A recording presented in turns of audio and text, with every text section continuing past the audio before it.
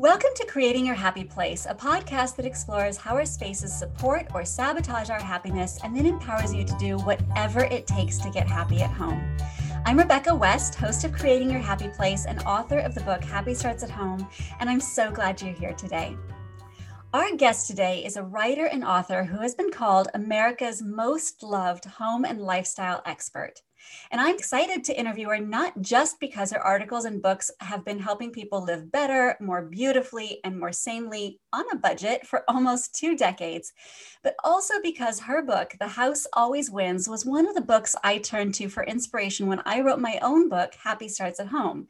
So basically, I'm interviewing one of my home design heroes today. I am delighted to welcome to the show nationally syndicated home and lifestyle columnist, speaker, and author, Marni Jameson. Welcome, Marni. Rebecca, thank you for having me. It's a pleasure. I'm so excited to have this conversation today. We've been learning from you for years, but there's always more to learn. You have been through a few homes in your lifetime and a couple of marriages. You currently live in what you describe as a beautiful, if imperfect, blended home in Winter Park, Florida, with your husband, 3 dogs, and the occasional visiting adult child. You have also written at least 4 books on home, including Downsizing the Blended Home, The House Always Wins, and my favorite title, House of Havoc, How to Make and Keep a Beautiful Home Despite Cheap Spouses, Messy Kids, and Other Difficult Roommates. After all that, what I want to know is this. Do you think that your home is connected to your sense of well-being and to your sense of self? Oh, absolutely. Absolutely. And I think that your home is the first place where you feel that something's wrong. If there's something that's just not working in your life, you feel it at home. And I think you really need to tune in. Your home will talk to you all the time and tell you, this is not you anymore. This is not what you need to be, how you need to be living now. And it's time to change things up. So I think you need to tune in. I'm not like talking about some airy, fairy, spiritual, psychic thing at all. I'm just saying that your house is a really big reflection of your psychology. And if things are in disarray, then probably your life is too. Mm-hmm. In the home where you live now, what are some things you've done in that space to make sure it's taking really good care of you?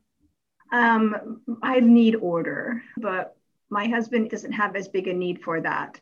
He's a lawyer and he's German, and having piles of papers around him makes him feel productive. Mm-hmm. It makes me feel nuts. Mm-hmm.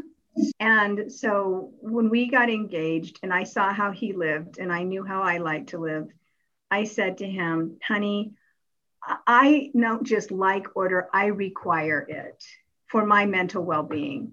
And so he feels like he's busy and important when there's a lot of papers around him.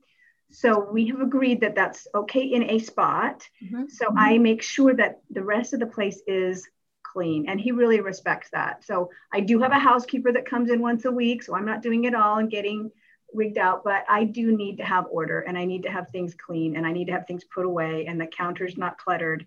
And that's what I require. I know it for my mental health. Well, and it's so interesting. People will say, my partner has piles, they've got clutter, and they will associate that with, say, being lazy or being a slob. And you just identified a completely different reason for why somebody might have piles. And so getting underneath what the assumptions are or the associations that we have with whatever the thing is, and really with your heart trying to figure out where your partner is coming from and what they need so that both of your needs can be met. That's impressive.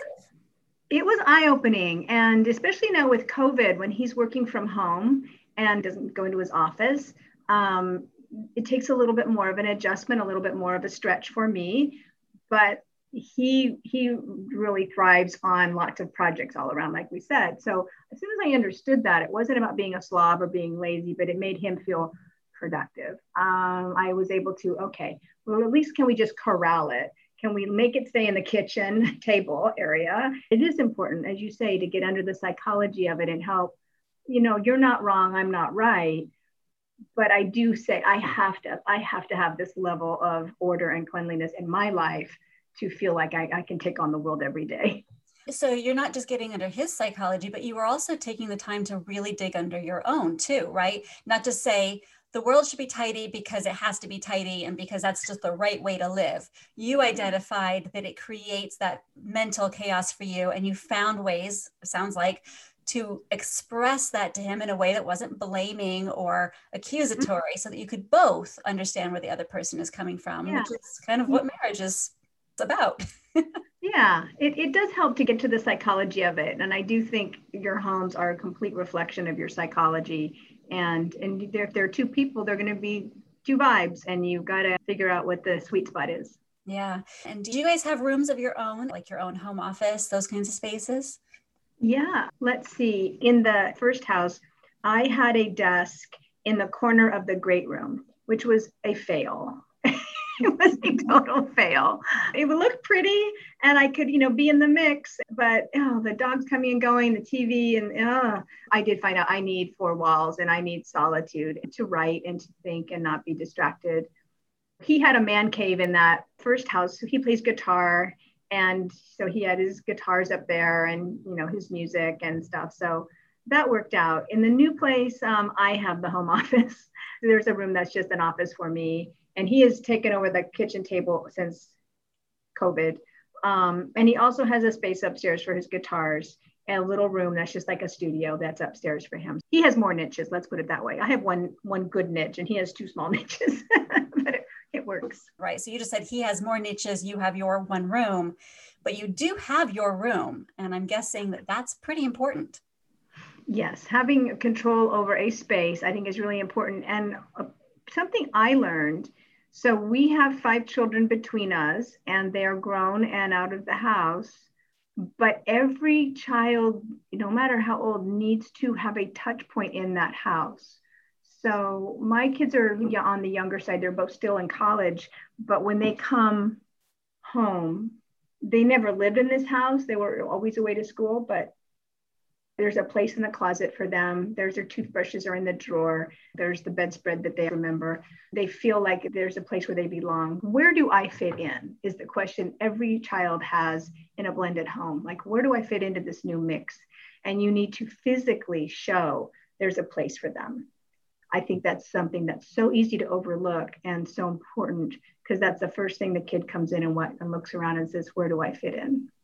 Yeah, because you're trying to provide them the same sense of home and stability that you had growing up in your own home. Right. I wish I could have done that, but it didn't quite go so swimmingly for me. Well, divorce is a challenge. And as you've said, this has been a journey for you over the years. You're not saying you figured it out, you're still figuring it out. What is it that you know now that you didn't know when you wrote your first book? Gosh, I've learned so much, and my houses have taught me, and you've taught me.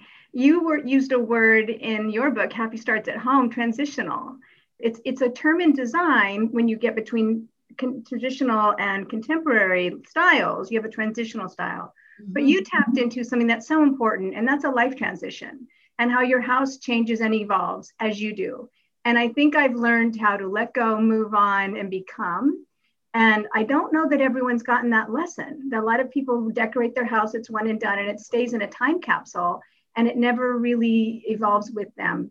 And I think that learning how to let go and be open and see who you are and who you are becoming is really essential to creating a happy home and creating a place that restores and nurtures you and helps you become who you are becoming.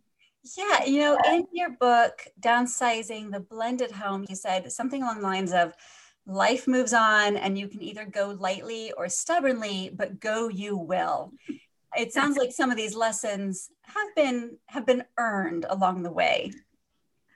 Yes, I am not an expert on anything. I am the girl next door who's figuring it out as I go.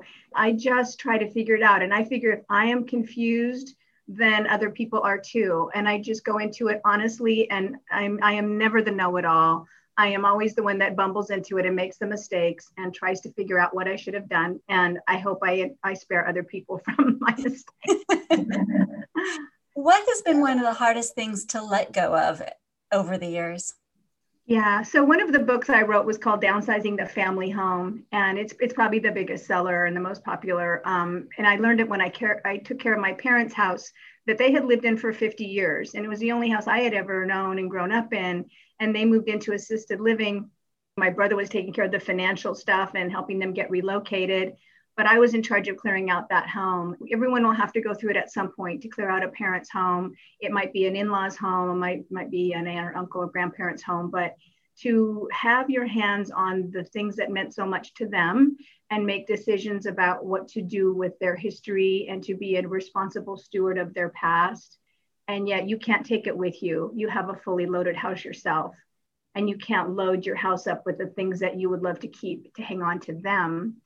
I think that was one of the hardest lessons I have ever been through. And I learned so much in that process. And I drew on experts, grief counselors and estate planners and financial advisors and design experts, decluttering experts, all sorts of things on how to let go. And I think that you have to let go of the past and keep a few things and mementos of your parents, but you can't keep it all. My dad was not a smoker, but he worked in a cigar factory as a young man. And I have a cigar box from that time in his life on my desk. It's my pencil holder.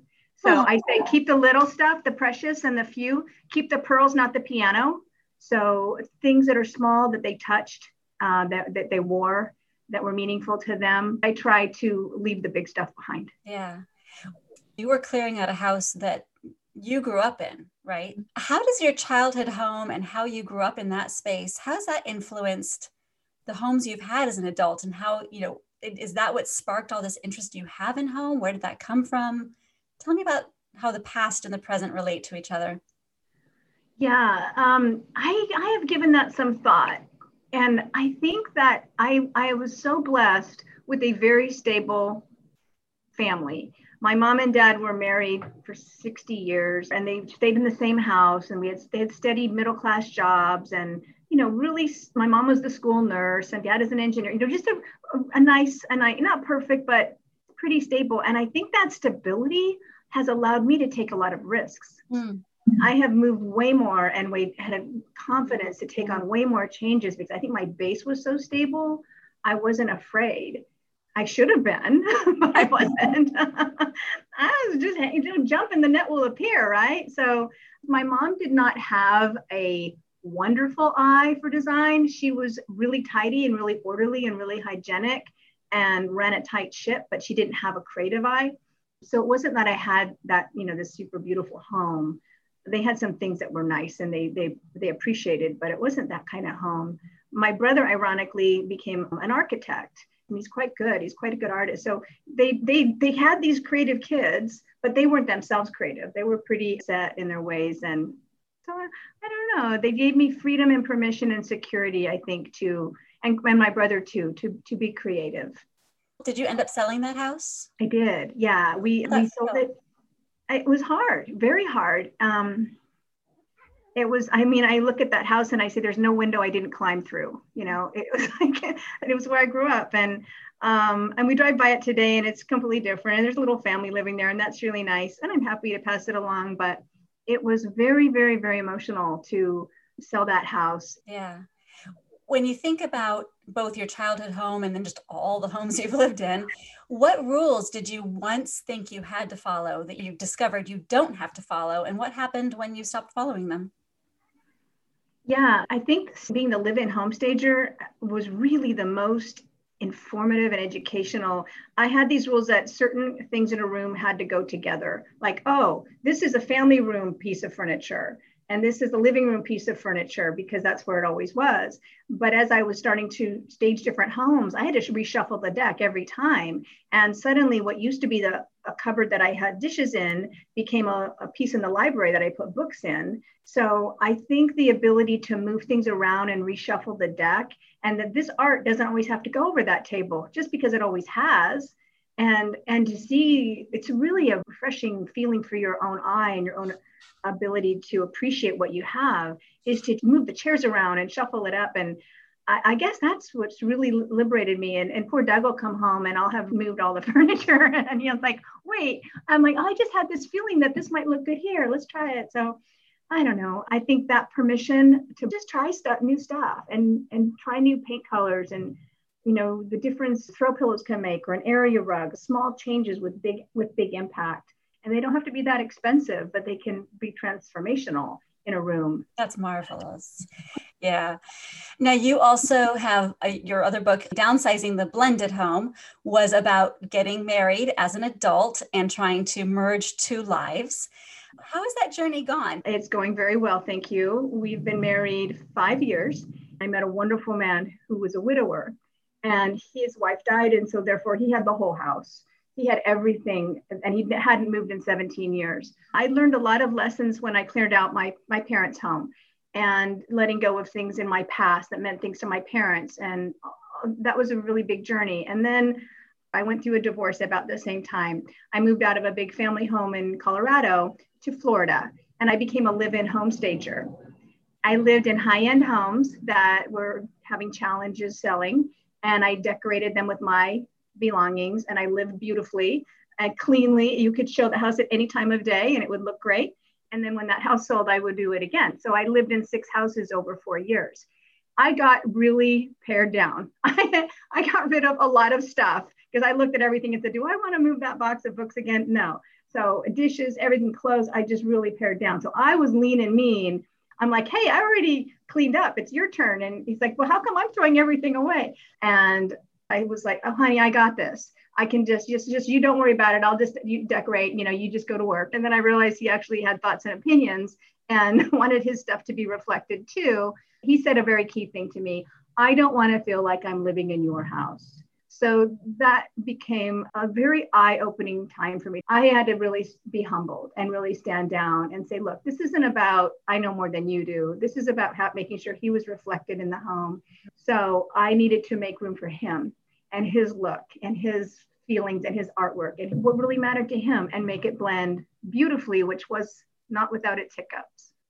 And it sounds like, as I read your books and just hearing you now, it's like life lessons. You're talking about how to honor other people and how to have conversations that aren't so charged emotionally. And like these things go so far beyond the home. So you're learning them because you're trying to figure out how to deal with throw pillows or whatever. But it sounds like it has far-reaching application. I have always said that I do not see where home design and home life divide. They're a blur to me. And that's why I wrote The House of Havoc. It's like, how do I create a home that everyone can live in and not vote me off the island? I mean, I don't want to be the tidy police with my whistle saying, get your feet down and put your dishes away. And that, what do you mean on the white sofa you're eating, spaghetti? I don't want to be the shrew in the house. So how do you meet your family halfway? How do you buy throw rugs that are the color of your footprints? You don't get a white sofa if you've got kids and pets who like to have a life on the sofa. So anyway, it's about really creating a livable way of life and not a crazy obsessive way of life. And I think that's really important. And also, I think you touched quite a few times on knowing what outcome you're looking for, that the outcome isn't the white sofa, the outcome is a happy home. And maybe the white sofa is not the ingredient that's going to get you to your bigger outcome. Right. Which gets back to the blended home is, do I want to have a house of all my stuff, or do I want to have a house where my partner and I can grow together and feel reflected? And the dirty little secret in that book, Rebecca, is, I said initially, we each have to give up half a house. One house plus one house has to equal one house. So that's math. And you've got to give up half a house, but really you've got to give up a little more than half because you need to make room for the ours. So you want yours, mine, and ours. And so if you give up a little more, you make room for you two to develop a look together, buy art together, buy furniture together, and then it becomes far more meaningful. I love that. That's so beautiful. Now, you had a stable upbringing, so you were allowed to be creative, which is marvelous. But with creativity comes mistakes. And I've certainly done some things in my own home where I'm like, well, that didn't work. What do you have on your list of things where you're like, yeah, won't do that way again?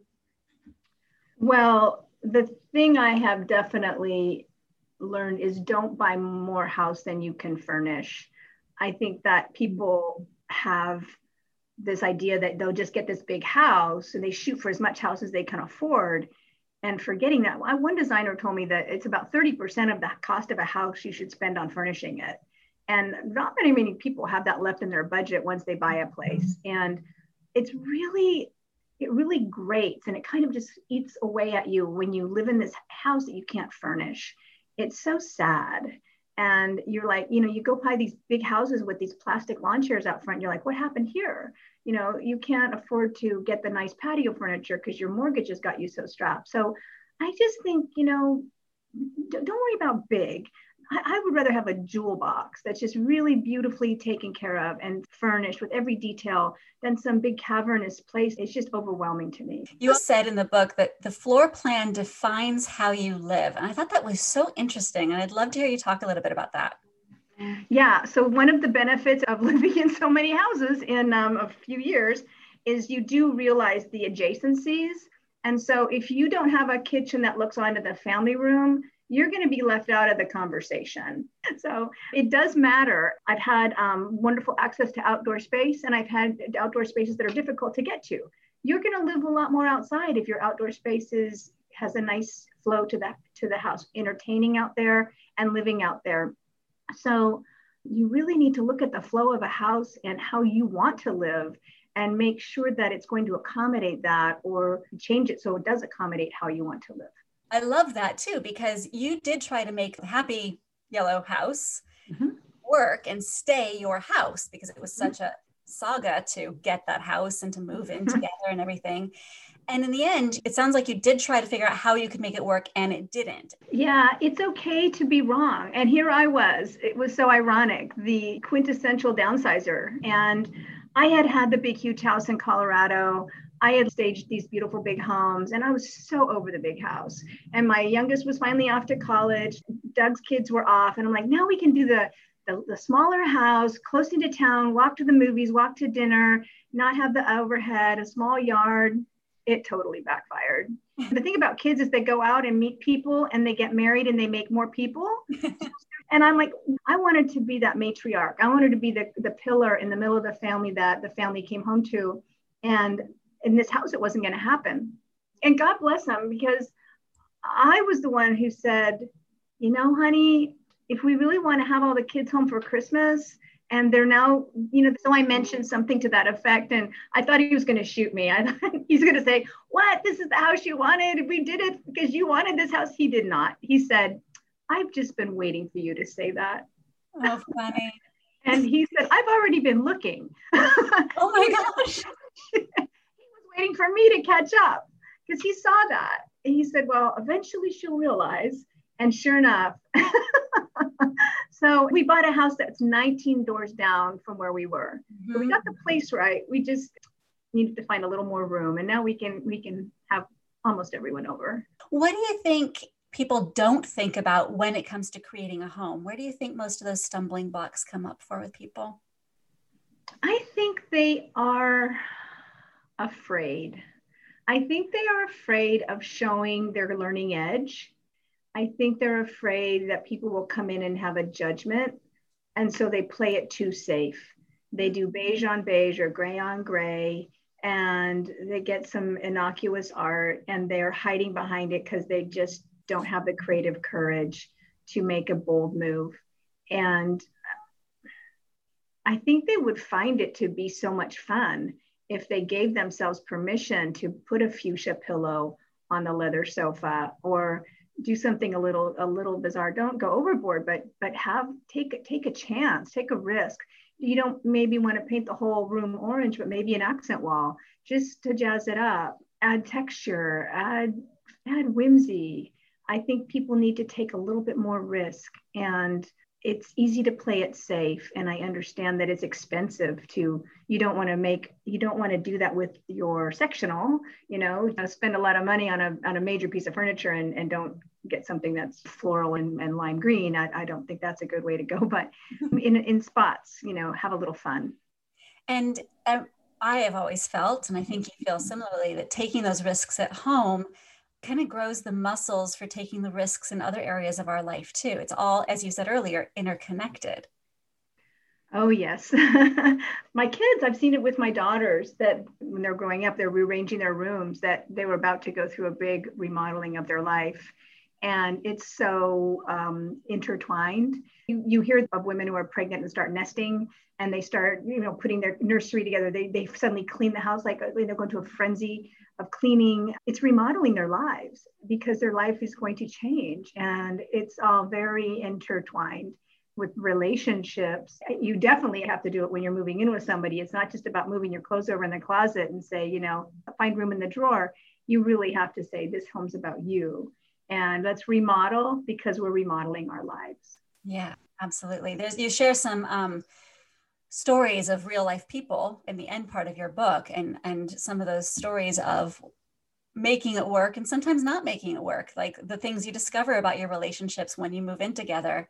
There was one couple in there that moved in together and through that process figured out it wasn't for them. I thought that was really interesting. Yeah, and they're still together. It was a mistake to be in the same house, but it wasn't a mistake to be together. There's a trend, it's the LAT trend, living apart together. And it works for a lot of people. There's no thermostat wars, the person who snores, whatever it is that makes you not want to sleep over. They have their own space and it works out. It just goes to show that whether it's a relationship or a home, there's no rules you have to follow. The dining room can be the living room and you can live apart together. Like, just figure out what's going to work for you and then run with it. There's no right or wrong. What is one thing in your home right now that makes you seriously happy? Gosh, so much. I love my home. I really love my yard. We recently redid it, and there's a covered patio that I sit out on all the time. There's a fan overhead because in Florida it gets hot, and just enjoying the green space. And I'm seriously happy sitting outside. And I bring my laptop out there, I bring my coffee out there, I bring my phone out there, and I just hang out in the covered patio and look out on the yard. And that gives me a lot of calm. There's a fountain and I enjoy it. It's like a little park. It's interesting because several of the guests I've talked to have mentioned the outdoor spaces when we've had these conversations about home. Really? Yeah. Has that come up a lot in your writing, the outdoor spaces as part of home? Well, like I said, we just redid the yard and I had kind of ignored it. It was in the newer house. We've been there 3 years and we were doing so much on the inside. Eventually we get to the backyard and I just did not realize how much a redesigned yard, how much of a difference it can make. And wow, it has really transformed how I live. And it was a very ho-hum, mediocre yard. You can Google Marnie Jameson outdoor landscaping. It was a 4 or 5 part series and you see the befores and afters. And it is really, really something. And I just totally underestimated how much I would appreciate it. So that's been really cool. When things turn out better than you expect, it doesn't happen often enough, but this was one of those times. Has it made you use the inside of your home differently? Well, we have, yes, flow from 3 brooms from our living room, our family room, and the master bedroom onto the yard. So often we'll open the doors and just kind of come and go through those spaces a little bit more, where before we'd make just a U-turn and bypass all of that. Now we come and go a little bit more. Of course, our air conditioning bill has gone way up because we leave the doors open all the time. So that's been a problem. I got to fix that. That's funny. So what advice would you give to someone who's trying to create their own happy place? Don't copy anybody else. You are a one of a kind. Don't worry about the color of the year, what's in style. Find the color that you like to live in, and your partner too. If you're making a home for both of you, make sure they have the things that they matter. It doesn't matter how big they are, but like Doug has these Cochina dolls from a time he spent in Arizona, and they're important to him. So they're not big, but they're important. So really showcase what matters, listen to what matters, and then build around that and make sure your home is you. It sounds so cliche, but don't be afraid to be you, and you're going to feel really great coming home. That's fantastic. So what's coming next for you, and where can folks find you? Oh gosh, well, I have a new book coming out next year. It's called What to Do with Everything You Own to Leave the Legacy You Want. That's coming out in the spring. And people can find me at marniejameson.com. I do write a weekly column, and if it isn't in a paper near you, I post it 3 weeks later on my blog. And my blog is free and anyone can subscribe to it. It's at marniejameson.com/Marnie's blog. So find it, subscribe, and you'll hear from me every week. And I hope that's fun for you. That's fantastic. Thank you so much for sharing your time with us today. I've really, really enjoyed talking with you. Oh, Rebecca, I've enjoyed it so much. We could be fast friends. I know, it's just if only you weren't in Florida and I weren't in Seattle. We got to meet somewhere in the middle. Exactly.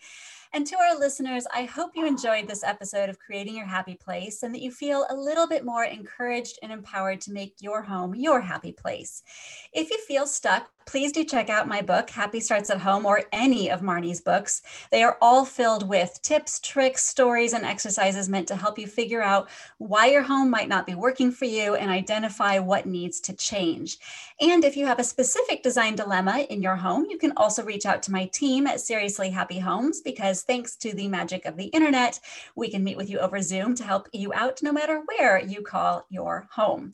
In the meantime, no matter where you call home, how big it is, how small it is, who lives with you, or anything else that's creating the happy little stew that makes your life, I hope it makes you seriously happy. Until next time.